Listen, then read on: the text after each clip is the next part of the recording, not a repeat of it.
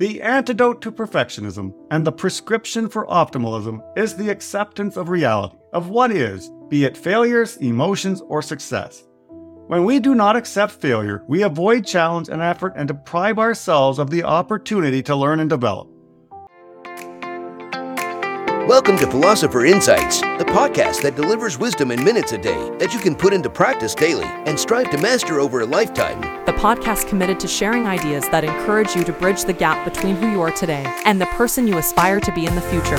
Hi, my name is Herb Lamba, and welcome to my podcast, where I will share practical insights from the world's best authors. Knowledge isn't power. Applied knowledge is. The quest to become the best version of you starts right now. Hi, and welcome to Philosopher Insights. My name is Herb Lamba. Today we're discussing the pursuit of perfect. How to stop chasing perfection and start living a richer, happier life. The author of this book is one of my favorite authors, Tal Ben-Shahar, and this book is published back in 2009. I wanted to share a number of my favorite insights, starting with perfectionist versus optimalist, expectations, good enough, optimal journey, optimal education, learn from failure, overcome perfectionism, the PRP principle, platinum rule, and finishing off with focus. So let's start with the introduction. Quote, I had for some time considered myself a recovering perfectionist, but had never before understood the phenomena of perfectionism to be so pervasive. Many of the people I met and heard from, whom I recognized as fellow perfectionists, may not have described themselves or been seen by others as such. Yet to greater or lesser degrees, their assumptions, their ways of thinking and being were precisely those that define perfectionists. Moreover, they were all, in one way or another, suffering the harmful consequences of perfectionism. This book is about what perfectionism really is and about how to overcome this obstacle to a happier life. End quote. That is from the preface of this wonderful book, and one of the first books where I honestly felt like the author was speaking directly to me. I saw myself in so many aspects of this book. Although I know I have some perfectionist tendencies, I just didn't realize how inflicted with this disease I truly am. But I feel like I have been awakened thanks to Tal Ben-Shahar. Insight number 1, perfectionism versus optimalist.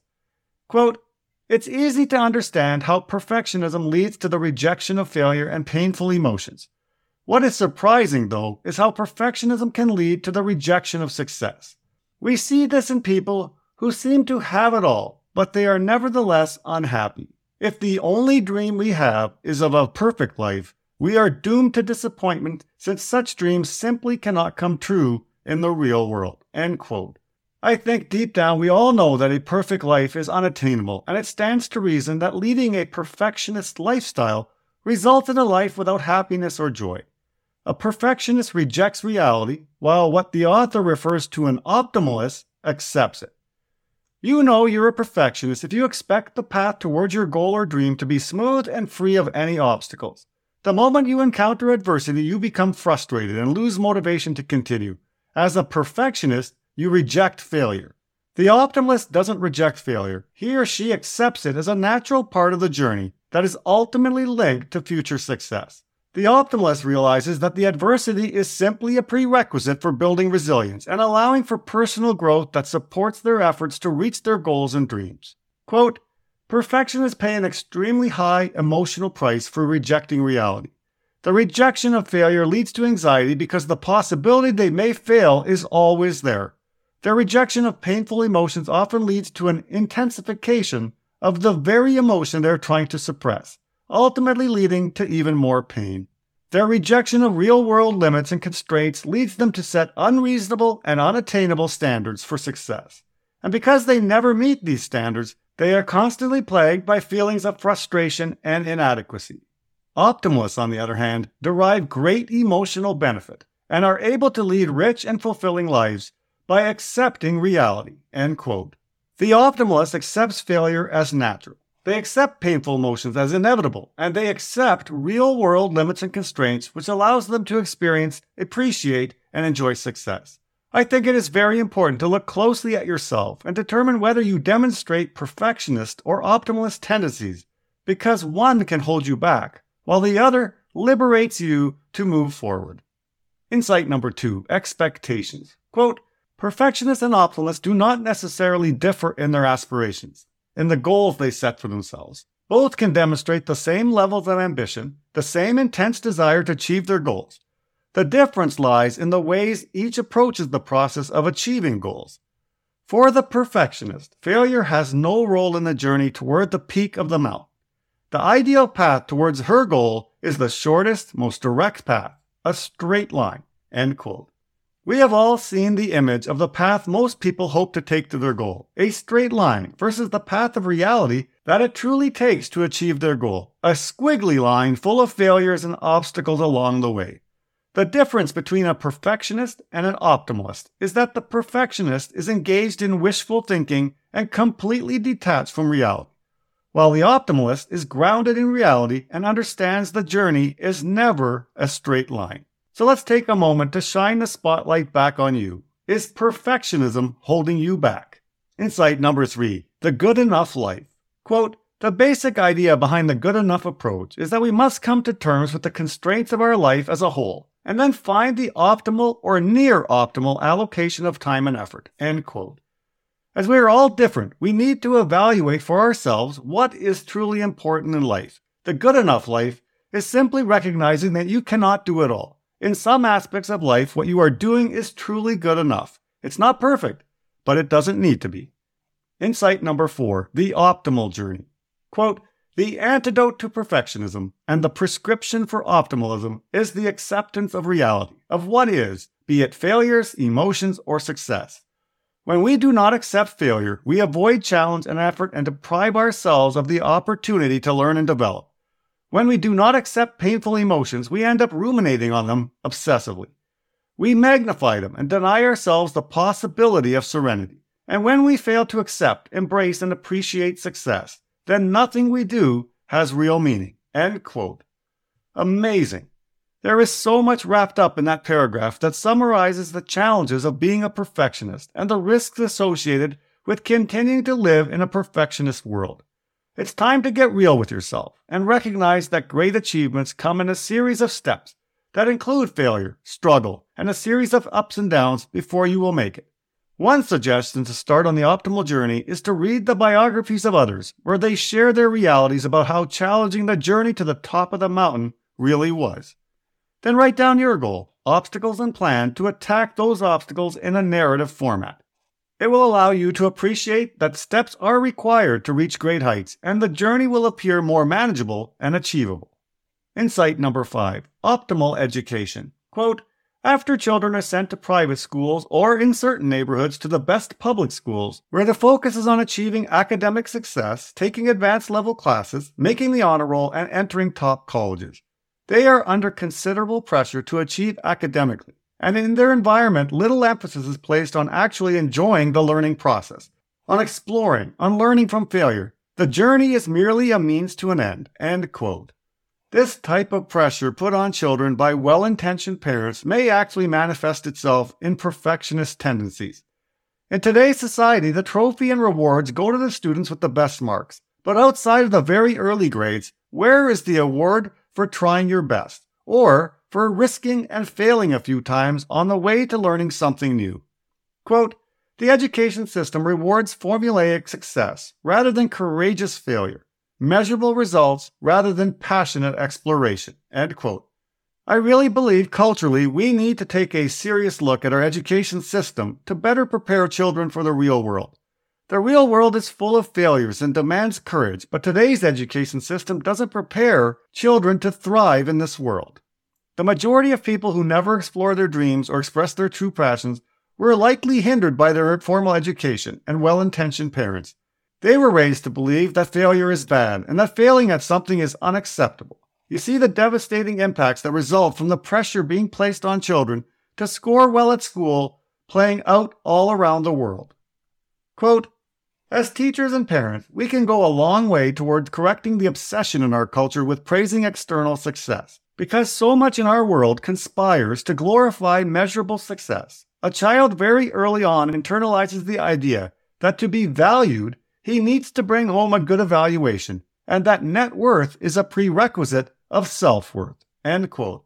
Oh my goodness, yes, if we don't make fundamental changes in this space, we will continue to raise children that grow up and simply fall into the societal expectations of them, never daring to do what's in their heart because they don't have the courage to fail their way to success. Insight number 6. Learn from failure. Quote, learning from failure is easier said than done. In their work on organizational learning, Mark Cannon and Amy Edmondson show that while most organizations pay lip service to the importance of learning from mistakes, very few organizations do so in practice. This is because looking good is often a stronger motivation than being good, by owning up to and learning from one's failures. End quote. That is from the chapter titled Optimal Work and the importance of being able to reframe the way we look at failure.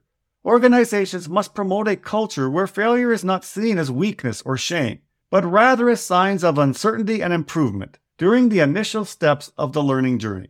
I cannot talk about failure without sharing my all-time favorite quote from Michael Jordan. Quote, there was never any fear for me, no fear of failure. If I missed the shot, so what? I have missed more than 9,000 shots in my career. I've lost almost 300 games. 26 times I was trusted to take the winning shot and missed. I failed over and over again in my life, and that is why I succeed. End quote. What shots in life are you afraid to take? Every time I fear doing something I know I must do, I'm reminded of this powerful quote from Michael Jordan. I hope it inspires you to feel that fear and take the shot regardless. Insight number 7. Overcome perfectionism. Quote, one of the reasons that perfectionism is difficult to overcome is because we associate it with certain positive traits. Many people in job interviews mention perfectionism when they're asked to name a personal weakness. They usually equate perfectionism with making sure things are done and done well and paying attention to details. End quote. People view their perfectionism as a strength, but the reality is that it can be a major weakness in the pursuit of one's dreams. The perfectionists are the micromanagers of the world. They're afraid of failing or looking bad that they need to control everything. The perfectionist is the creative artist who creates in silence but never publishes their art for the world to see. Once you recognize the price you're paying by remaining a perfectionist, the solution to changing this tendency is breaking it down into subcomponents. Quote, there are a number of characteristics that are bundled with perfectionism, and to bring about change, we have to unbundle them, to understand which we want to keep and which we don't. End quote. Applying the unbundling process involves asking important questions, such as, what do I gain from being a perfectionist? What does perfectionism mean to me? What price do I pay for being a perfectionist? What price do others pay for my perfectionism? Which aspects of perfectionism do I want to keep? And finally, which aspects of perfectionism do I want to get rid of? Perfectionism doesn't have to be all or nothing. Asking questions will allow you to transition away from the parts of perfectionism in your life that you recognize require change. Insight number 8, the PRP process. Quote, the basic premise of cognitive therapy is that we react to our interpretation of events rather than directly to the events themselves, which is why the same event may elicit radically different responses from different people. An event leads to a thought, an interpretation of the event, and the thought in turn evokes an emotion. I see a baby, event, recognize her as my daughter, thought, and feel love, emotion, end quote. He goes on to say, quote, the goal of cognitive therapy is to restore a sense of realism by getting rid of distorted thinking, end quote. The PRP process is an effective way to deal with the disturbing emotions often associated with failure, whether it is the fear of failure or the agony of making a mistake. I give myself permission to be human, reconstructing the situation and gaining a wider perspective. Giving yourself permission simply means you accept the emotion and you accept the reality of the event that brought on that emotion. Once you give yourself permission, you move to cognitive reconstruction, where you change your interpretation of the event from negative to positive. And in the final step, you gain a new perspective by looking at your fears and concerns from a broader perspective. 5 years from now, will this failure really matter? The author recommends practicing the PRP process, as with practice, you will find it to be a very effective way to address irrational thoughts. Insight number 9, the Platinum Rule. Quote, as Diane Ackerman points out, no one can live up to perfection, and most of us do not often expect it of others, but we are more demanding of ourselves. Why the double standard, the generosity toward our neighbor, and the miserliness where we ourselves are concerned? And so I propose that we add a new rule, which we can call the platinum rule, to our moral code. Do not do unto yourself what you would not do unto others. End quote. I love that. Having self-compassion for ourselves like we often have for other people. We need to be understanding and kind to ourselves and recognize that life's difficult experiences are an expected part of the journey. Insight number 10. Where is your focus? Quote, whether we choose to focus on the positive or negative determines what we see in others and in ourselves. A person who focuses on the negative, the fault-finding perfectionist, sees the bad as the active force in the world and the good as the passive force, the absence of the bad. A person with a positive view, benefit-finding optimist, perceives the good as the generative force in reality and the bad as the absence of good. End quote. A negative focus implies that good can only exist if bad is absent, that you can live life without any bumps or bruises along the way. This is a standard that nobody can measure up to. However, a positive focus implies that the world is made up of people looking to do good and filled with the courage to take action. If people take action, they will inevitably make mistakes, but that is the risk positive-focused people are willing to take. A perfectionist focused on the negative is so afraid to make a mistake or look bad in front of others that they even fail to act. An optimist understands that to take action brings with it errors, and that the avoidance of mistakes will never lead to a good life. That concludes the insights I wanted to share from this brilliant book. This book will help you discover what you really want out of life and realize that you don't need to lead a perfect life to get there. You've been listening to Philosopher Insights. My name's Herb Lambert. We'll talk to you soon. Have a great day. You've been listening to Philosopher Insights with your host, Herb Lambert. If you enjoyed this episode and you'd like to support the podcast, please share it with others, post about it on social media, or leave a rating and review. To go deeper with me, you can register for free at www.philosopherinsights.com for instant access to a growing library of Philosopher Insights, which are 8 to 10 page PDFs plus 20-minute MP3s that break down my favorite insights from the world's best personal development books. To catch all the latest from me, you can follow me on Facebook at Optimal Herb. Thanks again, and I'll see you next time.